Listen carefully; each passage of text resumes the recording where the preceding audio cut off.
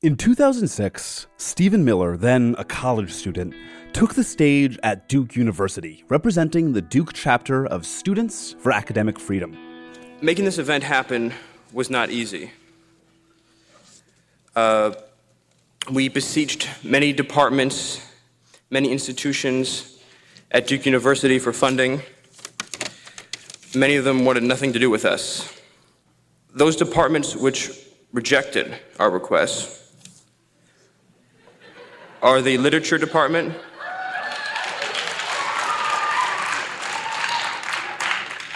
the Philosophy Department, the Institute for U.S. Critical Studies. I see that many of you are happy that people on this campus don't want to support a debate of ideas. In the background, you can hear classmates who had gone to protest the event snickering at Miller. But he smiles. He likes it. 13 years later, he stands at a White House press briefing. Remember those? He's senior advisor to the president, addressing the press. Let's join mid-argument with CNN's Jim Acosta. This whole notion of, well, they could learn, they have to learn English before they get to the United States. Are we just going to bring in people from Great Britain and Australia? Jim, I have to honestly say, I am shocked at your statement that you think that only people from Great Britain and Australia would know English. It reveals your cosmopolitan bias to a shocking degree that in your mind, this is an amazing moment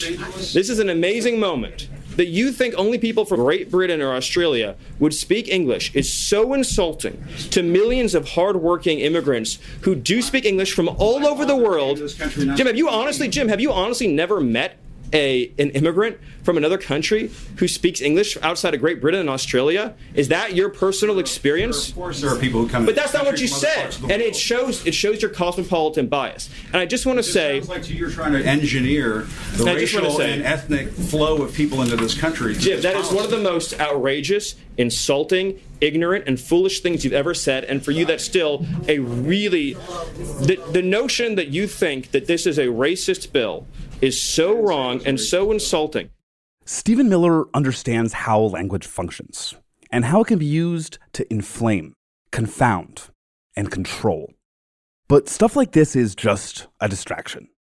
Miller has been radically successful in implementing draconian immigration and refugee policy, affecting millions.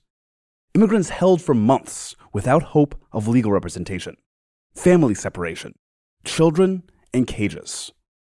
And that's not all. Miller molds much of President Trump's rhetoric and has written some of his most incendiary speeches. That's a lot of power, and he's only 34. So how'd he get there? Who is Stephen Miller? I'm Sean Morrow, and this is Who Is from Now This, the podcast where we examine power through the stories of people who have it. This week, we're looking into the only senior advisor to the president who is not in his immediate family. Stephen Miller is born to a wealthy Jewish family in Santa Monica, California.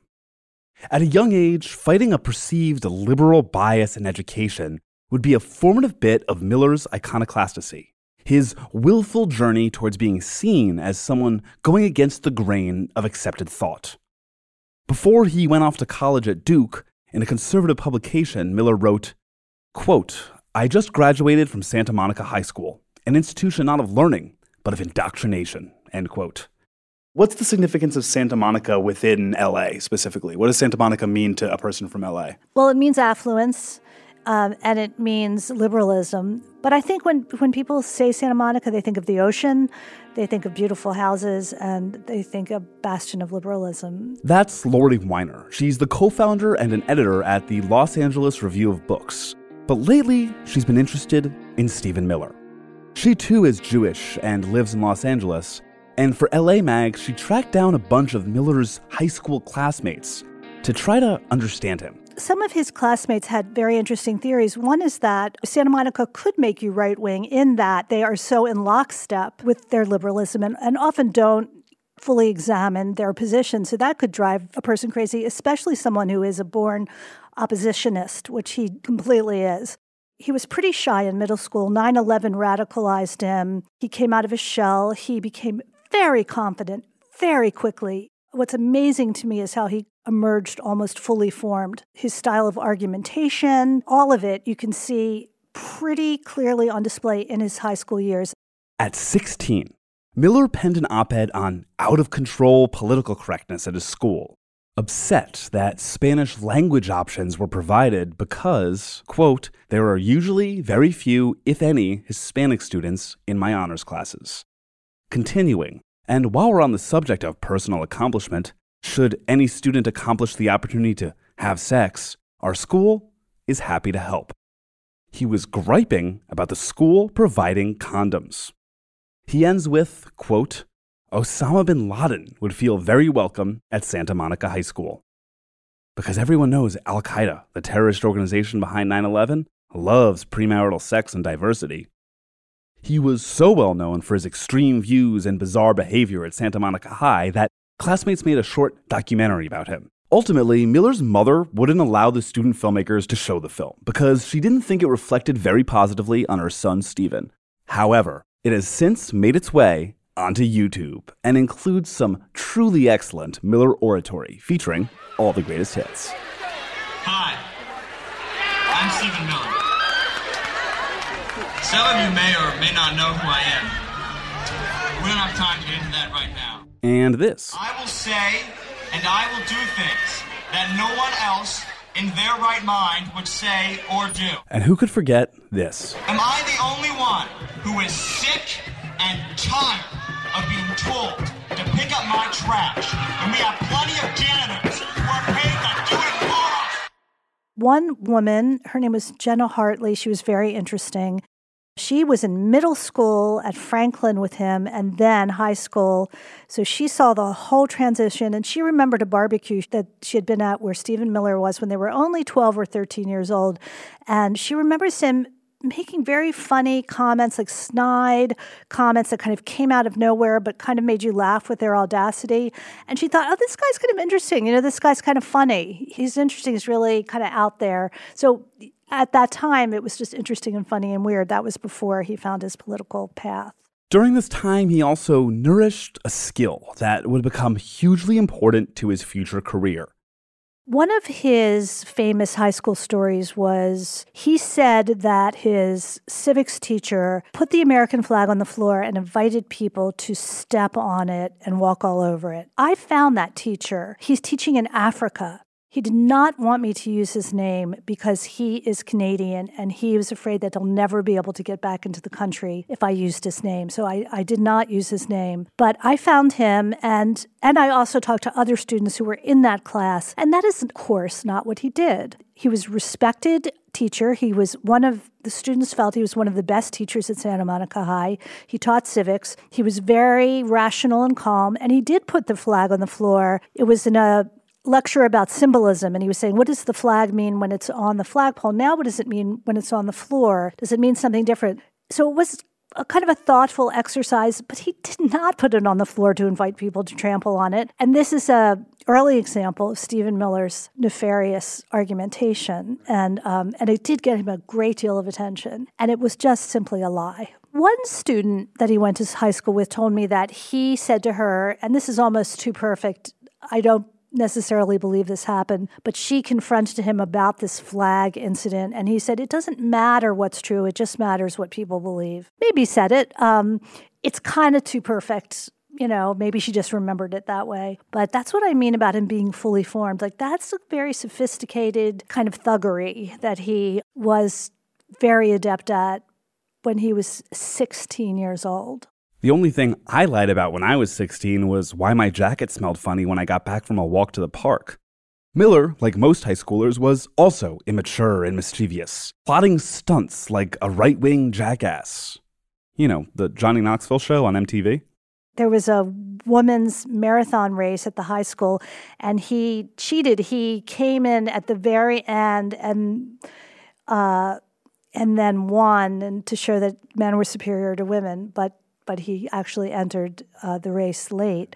So it's got that combination of mischievous, joking, cheating, and the declaration of supremacy, all neatly wrapped up. Nick Miroff, who covers immigration and the Department of Homeland Security for the Washington Post, elaborated on what the teenage Miller tells us about the 30-something Miller. He's basically someone who has been a polemicist all his life, starting back in high school, and he's been surrounded by liberals and progressives, and so he's really just waging one long argument, and Trump has given him a vessel to really translate that argument into power and influence far beyond, I think, what he's ever experienced. Now that Miller is literally next to the President of the United States, what has he done? Marisa Franco, the director and co-founder of Mi Gente, a political, digital, and grassroots hub for Latinx organizing and movement building, explained. When it comes to just immigration, I mean, it's been a full-scale attack. I think obviously what's happened at the border, and there's both the policy but just the posture. We want to shut this down. We want to let as few people in as possible, whether it's legal or not. And I think that's been a really significant shift. I think the thing to really kind of clock about Miller is that the attack on the asylum system and legal immigration. One of the biggest ones that hasn't gotten a ton of attention, but, for listeners who have been tracking Miller's career will be familiar with, that's the so-called public charge rule that he advocated for so long through U.S. Citizenship and Immigration Services. And what that policy is essentially trying to do is to render ineligible a greater number of immigrants based on their use of any kind of public benefits. And so what Miller was seeking to do is to take a longstanding principle, which is that immigrants who come to the United States shouldn't become a public charge, meaning a burden on society, and expand the types of categories that would include to involve a much broader range of goods and services. And so he has told, others for years that he thought that this would have socially transformative effects on American society, both in terms of limiting the number of immigrants that are allowed to come to the United States each year with green cards or to stay here, but also in terms of the types of folks who are coming. And this fits very closely with what you hear the administration talking about in terms of ending so-called, chain migration in favor of what they call a more merit-based model, essentially to try to screen out folks based on their job skills, but also at the same time slashing the overall number of people who are coming to the United States. Miller also helped to cull White House staff of those less extreme than him. He was reportedly key in ousting former Homeland Security Secretary Kirstjen Nielsen because she wasn't tough enough on immigration. It's important to note that in a White House with tons of turnover, Miller has remained, outlasting his mentor, Steve Bannon, and dozens of other officials. I think that he is, as much as anyone in this White House, driven by ideology and motivated by the kinds of grievances that I think animate the president. I do think that this is a source of deep connection with Trump. They both kind of share this sense of grievance that the elites have mocked them and laughed at them, and they're determined to win in the end. Stephen Miller didn't invent anti-immigrant sentiment in America. He's just embracing and further weaponizing a force built deep within this country. It was clear to me very early on that Stephen Miller, probably more than most people in this country, understands the power of immigration law. And the power of immigration law comes out of its history. My name is Kelly Lytle Hernandez, and I'm a professor of history, African American studies, and urban planning at UCLA. And I study race, immigration, and the rise of mass incarceration in the United States. And in particular, I look at the long threads of white supremacy that are woven into our immigration and our carceral regimes. Dr. Hernandez took note when Miller's influence became apparent in the Trump administration's immigration policy. When he first hit my radar, I was certainly unnerved.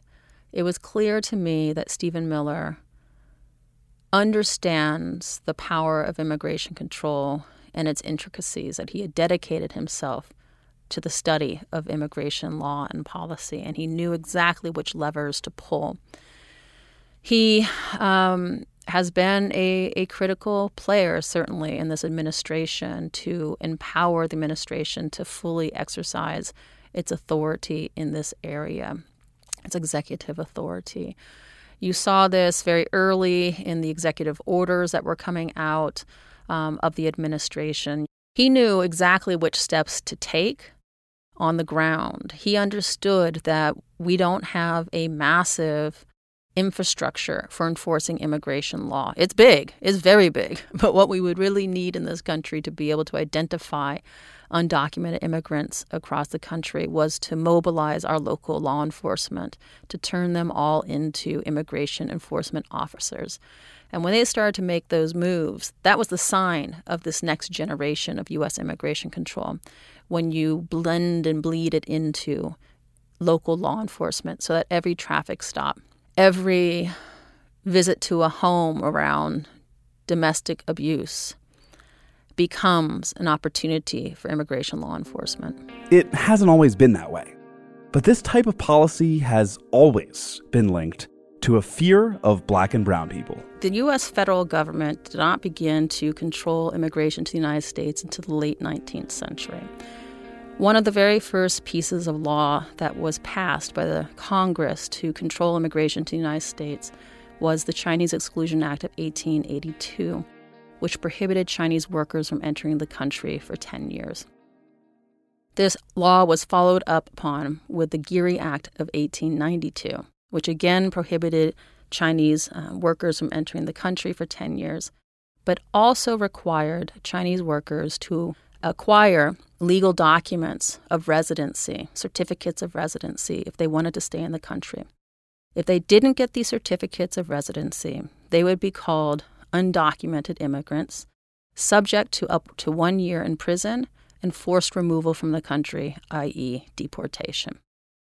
This is the very first federal deportation campaign in the country's history.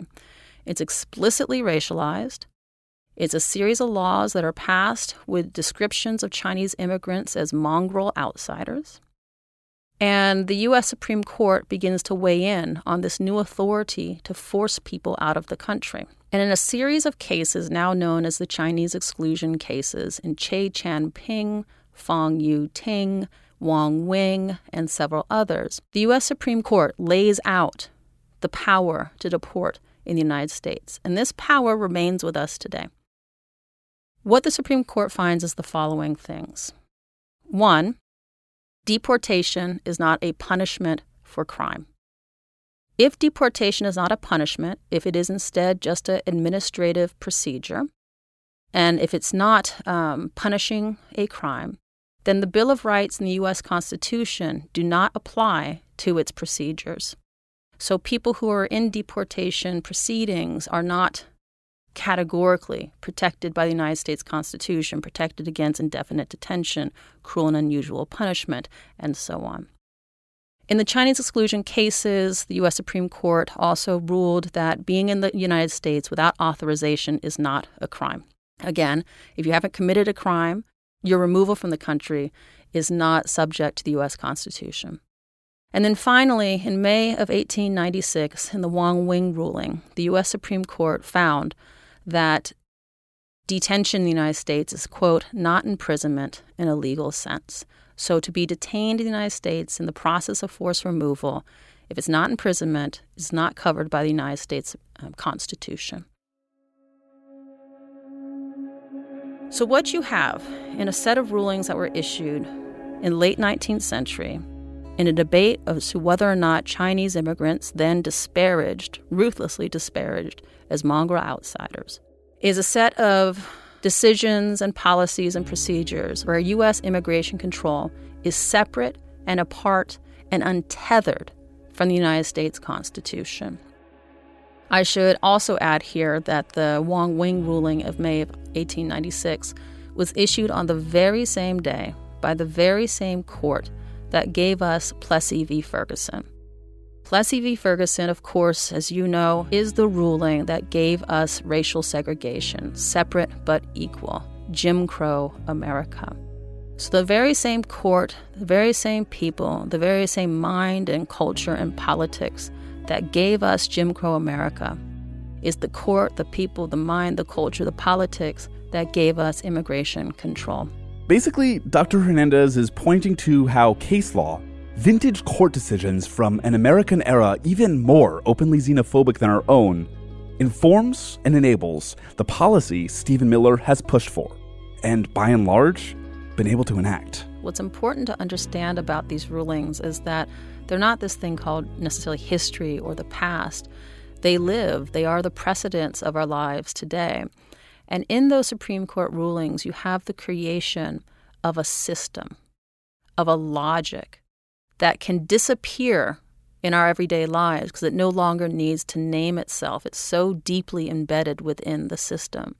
But immigration control in particular, when you go back and you read Fong Yu-ting, Wong Wing, Che Chan-ping, which you still see in the footnotes of U.S. Supreme Court rulings today, you will understand how much our everyday lives today are predicated upon a white supremacy from the late 19th century.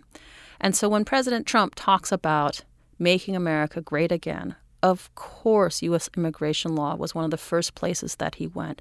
One, there's extraordinary executive power over immigration. And two, it is one of the most unrepentant areas of white supremacy in U.S. law, policy, and life. It's really important to note that the type of racially charged rhetoric Miller has used against the other has a history that goes way beyond Black and brown people. When people in the United States want to advocate for immigration restrictions, but they don't want to come across as racist, they seize upon the notion that the people coming here are a threat to public safety. This certainly goes all the way back to the late 19th century, if not the early 20th century. You can see it very clearly in the effort to restrict Italian immigrants, Jewish immigrants, other white immigrants to the country. They were being cast as threats to public safety, threats to members of the current community. Finding and blaming the other is as American as apple pie. And I think who those folks are often changes over time, depending on time, place, conditions. I think recognizing that, it's important to also mark that Blackness and the role of race and the legacy of slavery, I think plays a significant role. And then I think people look around and I think what the country's changing. What Trump did in the 2016 election really tapped into, a feeling of disorientation, of resentment, and really stoked it. And I mean, it was like, that was kind of like the dry wood. And the match was, the other is the immigrant. This is America. And that's visible in the disproportionate impact of the immigration enforcement apparatus on Black immigrants. It is no accident that the most disparately impacted community by deportation are Black immigrants. This is baked into the system. It is not random. It is not variable. It is the way the system and the regime was built to operate, reaching all the way back to the 19th century. So I just encourage people to question the fact that when you see children being taken from their families and placed into warehouses and given nothing but a space blanket, very little food, dying in custody, that this is not an accident. It's not an aberration from the American way. People always ask, how could we be doing this? We're doing it because it's baked into our system, and we've been doing it for a very long time. This is a show about power. And in a White House role Stephen Miller shares with the president's daughter and son-in-law, how much power can he possibly have, and how did he get it?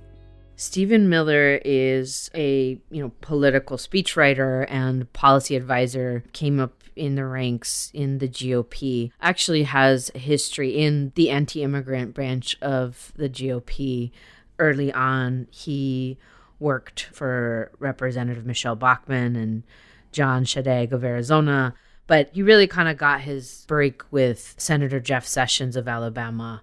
And Senator Jeff Sessions, I think, is regarded as one of the most virulent anti-immigrant members of the Senate. Obviously went on to become Attorney General. Jeff Sessions was an early adopter of the Trump agenda. I think he was among the first to formally endorse Trump. And Stephen Miller really went with him and joined the campaign, started as a speechwriter. But I think where we can say where he's ended up is when you look at the Trump agenda with respect to immigration, his fingerprints are all over it. You've had directors of Homeland Security, of Immigration and Customs Enforcement come and go. There's been a revolving door similar to all the other political positions in the Trump administration. But what has remained is Stephen Miller. And I think when we look back at the Trump administration's record on immigration and what they've done, he will be, I think, regarded as the architect of that. Much of that architecture comes down to language. One of Miller's main jobs is speechwriting, and he has scripted some of Trump's major policy speeches and rally diatribes. I think Miller, almost more than anyone else in the White House, has given the president language and a kind of ideological cohesion to his Make America Great impulses and the kind of grievances that underlie that agenda. And by that, I mean he's written some of the president's more formal speeches, obviously his inaugural address, as well as some of his UN speeches. But I think he, more than anyone in the White House, pays very close attention to language and words and tries to connect some of the gut feelings of the president that the president has with policy formulations and signature phrases that can really set the president apart. He's both a speechwriter, but also kind of think of him as a script writer. He's trying to script and produce the Trump presidency, perhaps to a greater degree than anyone else. And one reason we can say that is because he's one of the longest lasting core members of the Trump team. Outside of Jared and Ivanka and some of the other cabinet members, Miller is one of the longest surviving members of the president's inner circle, who was really there from early stages of the campaign. Today, refugee policy Miller has been successful in implementing makes it more difficult for refugees to reach the United States. Well, a more recent example is the Remain in Mexico policy, which the administration calls the Migrant Protection Protocols. And that was a policy response formulated largely by Miller to the issue of Central Americans coming across the border to seek asylum in ever greater numbers. This really reached a crisis level last spring. And even before that, the administration and Miller was working on this plan to have asylum seekers go back to Mexico and wait on the Mexican side of the border while their asylum claims were processed by U.S. courts. And what we saw last year is that the administration, by both browbeating and threatening Mexico and broadcasting its intentions to do this, really managed to ramp up the number of people who were required to go back across the border and wait in Mexico, and use that to deter more asylum seekers from coming. So despite a lot of the criticism that, as well as the legal challenges to this process, the administration has been able to continue expanding and implementing that. This attitude towards refugees is especially ironic, given that the United States is responsible for some of the conditions that have led to the mass migration of Central Americans in the first place. I think one thing that, is a slogan that inside of the immigrant rights community is, we are here because you were there. During the Cold War period, the United States government sided with right-wing governments and military governments in many cases against left-wing insurgents. And in Guatemala in particular, the seminal moment really came in the early 1950s when a democratically elected president, Jacobo Arbenz, who was elected on a promise to bring land reform, not a communist revolution, he was overthrown with CIA participation. And the ripple effects of that, I think, continue to play out today, that you saw the United States backed the right-wing military government in El Salvador in the 70s and 80s.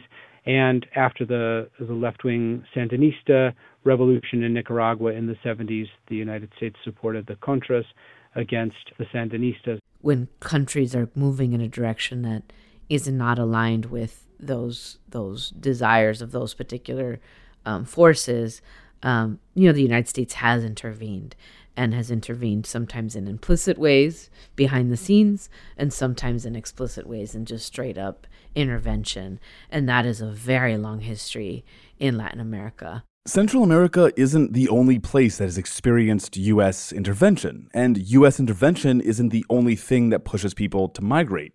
But we often neglect to consider how American action has led to conflict and instability all over the world. And it isn't just geopolitics that's worth thinking about.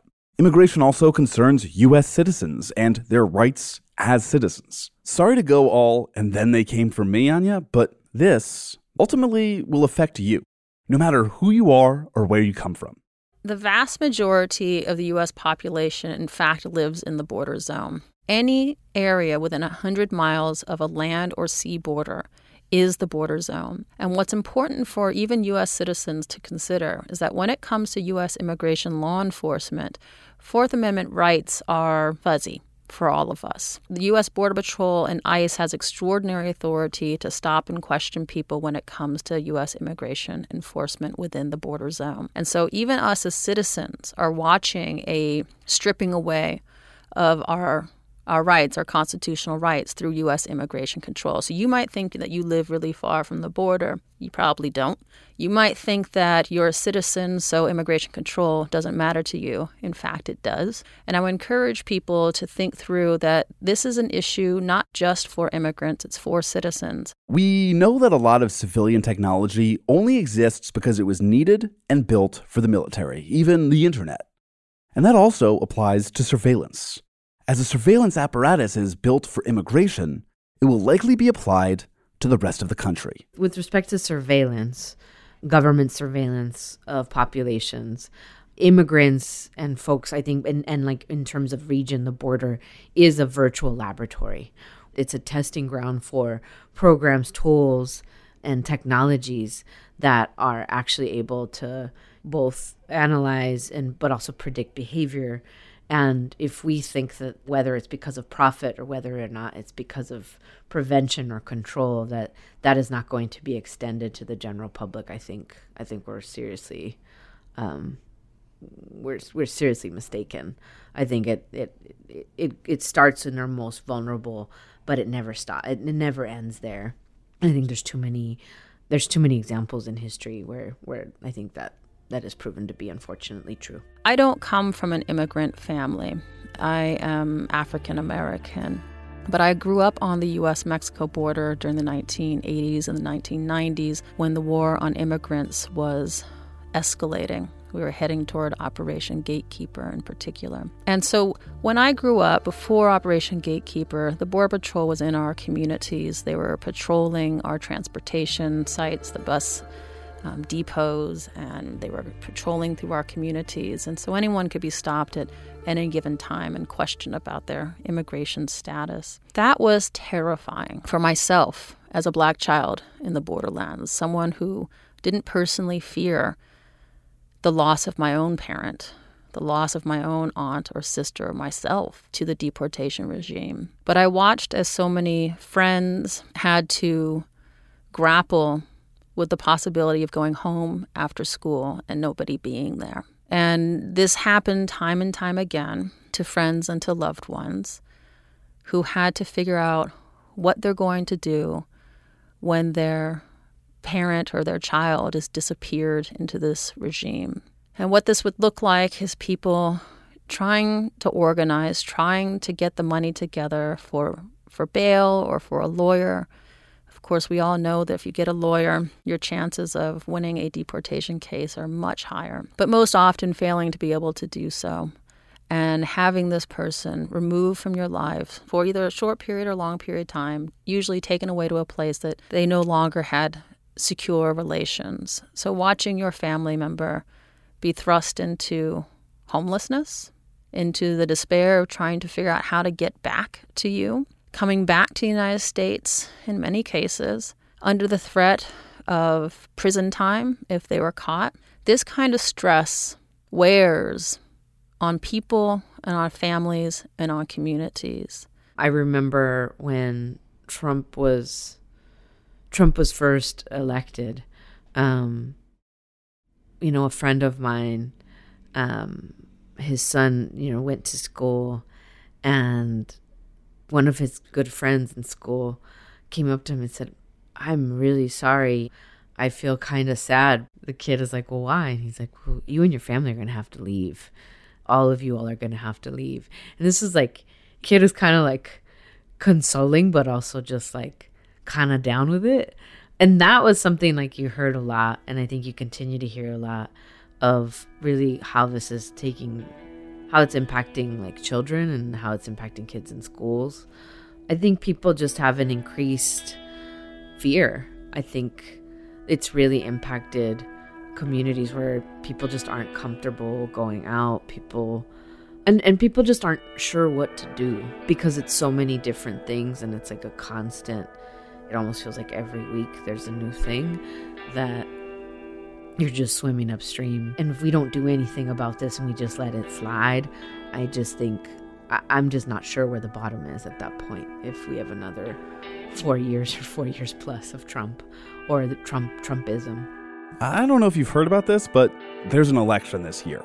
So if Stephen Miller is part of the Trump administration, won't this all go away if we have a new president? President Trump is not the first leader to recognize the power of turning on newcomers or people who are not, part of the group, and of defining your core supporters in opposition to other members of society. And so I think his appeal for people who are frustrated, unhappy, feeling left behind by all the changes that have come to American society in recent decades is that he's promising to turn back the clock. He's promising to restore a version of the country that they feel is lost. That comes with restricting immigration and building a border wall, but also talking about the country in the way that the president does and not speaking in the way that other presidents have. Stephen Miller understands that as well, better than anybody, and he will be the first to tell you that he would never pretend to kind of get in the way of the president he thinks is able to connect with his supporters sort of so viscerally and personally. And so they have unleashed some of these latent forces in American society that were dormant and are running with them, and we'll see if they're able to carry them again in November. I would say that Stephen Miller is a very dangerous individual, but he's only dangerous because he understands how to leverage what is deeply rooted in our society. I would actually take one step back and encourage us all to wonder how far moderate America or the Democrats are from that position. In fact, it has taken all sides of the U.S. political spectrum to work together to create the system of mass deportation and mass incarceration, Democrats and Republicans together. We can vote Trump out of office. We can remove Miller from the equation of being an advisor in this area. We will still have the deeply rooted issues around race and inequity and state practice, in particular in the forms of immigration control and mass incarceration. Stephen Miller and President Trump are just the most recent manifestations of the most extreme forms of white supremacy in the United States. But slicing off the top of the most extreme forms will not get us to the place of justice and equity that I think so many people deep in their hearts truly want to get to. So in years past, if I were to go to a protest or march or something in Arizona, it's very, very common to have Minutemen or any kind of Trump outfit. It's an open carry law, so they'll have like an AK-47 and they'll be up in your face. And And there's two things that I often get told. One is go back to Mexico. And then the second is, what part of illegal don't you understand? We're not against immigrants, in kind of calmer moments. And I think what Stephen Miller's done, actually, is he's even gone beyond that movement and its core talking point. And he has gone after illegal immigration. And they've actually gone as far as to posit, we don't want immigration to the United States. And I think that's a distinct shift that has been brought to bear in this administration. And again, I think it's been pushed by Stephen Miller. As a student at Santa Monica High School, Stephen Miller was intentionally absurd, a self-styled contrarian who wanted nothing more than to go against popular thought. But now he's molding the country using deeply ingrained thought with hundreds of years of history, the approval of the judiciary, and in line with the American status quo. Miller is the most effective member of the Trump administration, the architect of immigration policy that will almost certainly prove to be a durable legacy. We underestimate the world's Stephen Millers at our peril. The end result of this, though, is that our opponents, the media, and the whole world will soon see, as we begin to take further actions, that the powers of the president to protect our country are very substantial and will not be questioned. 13 years ago, an auditorium full of Duke students laughed at Stephen Miller. But it's really not so funny anymore.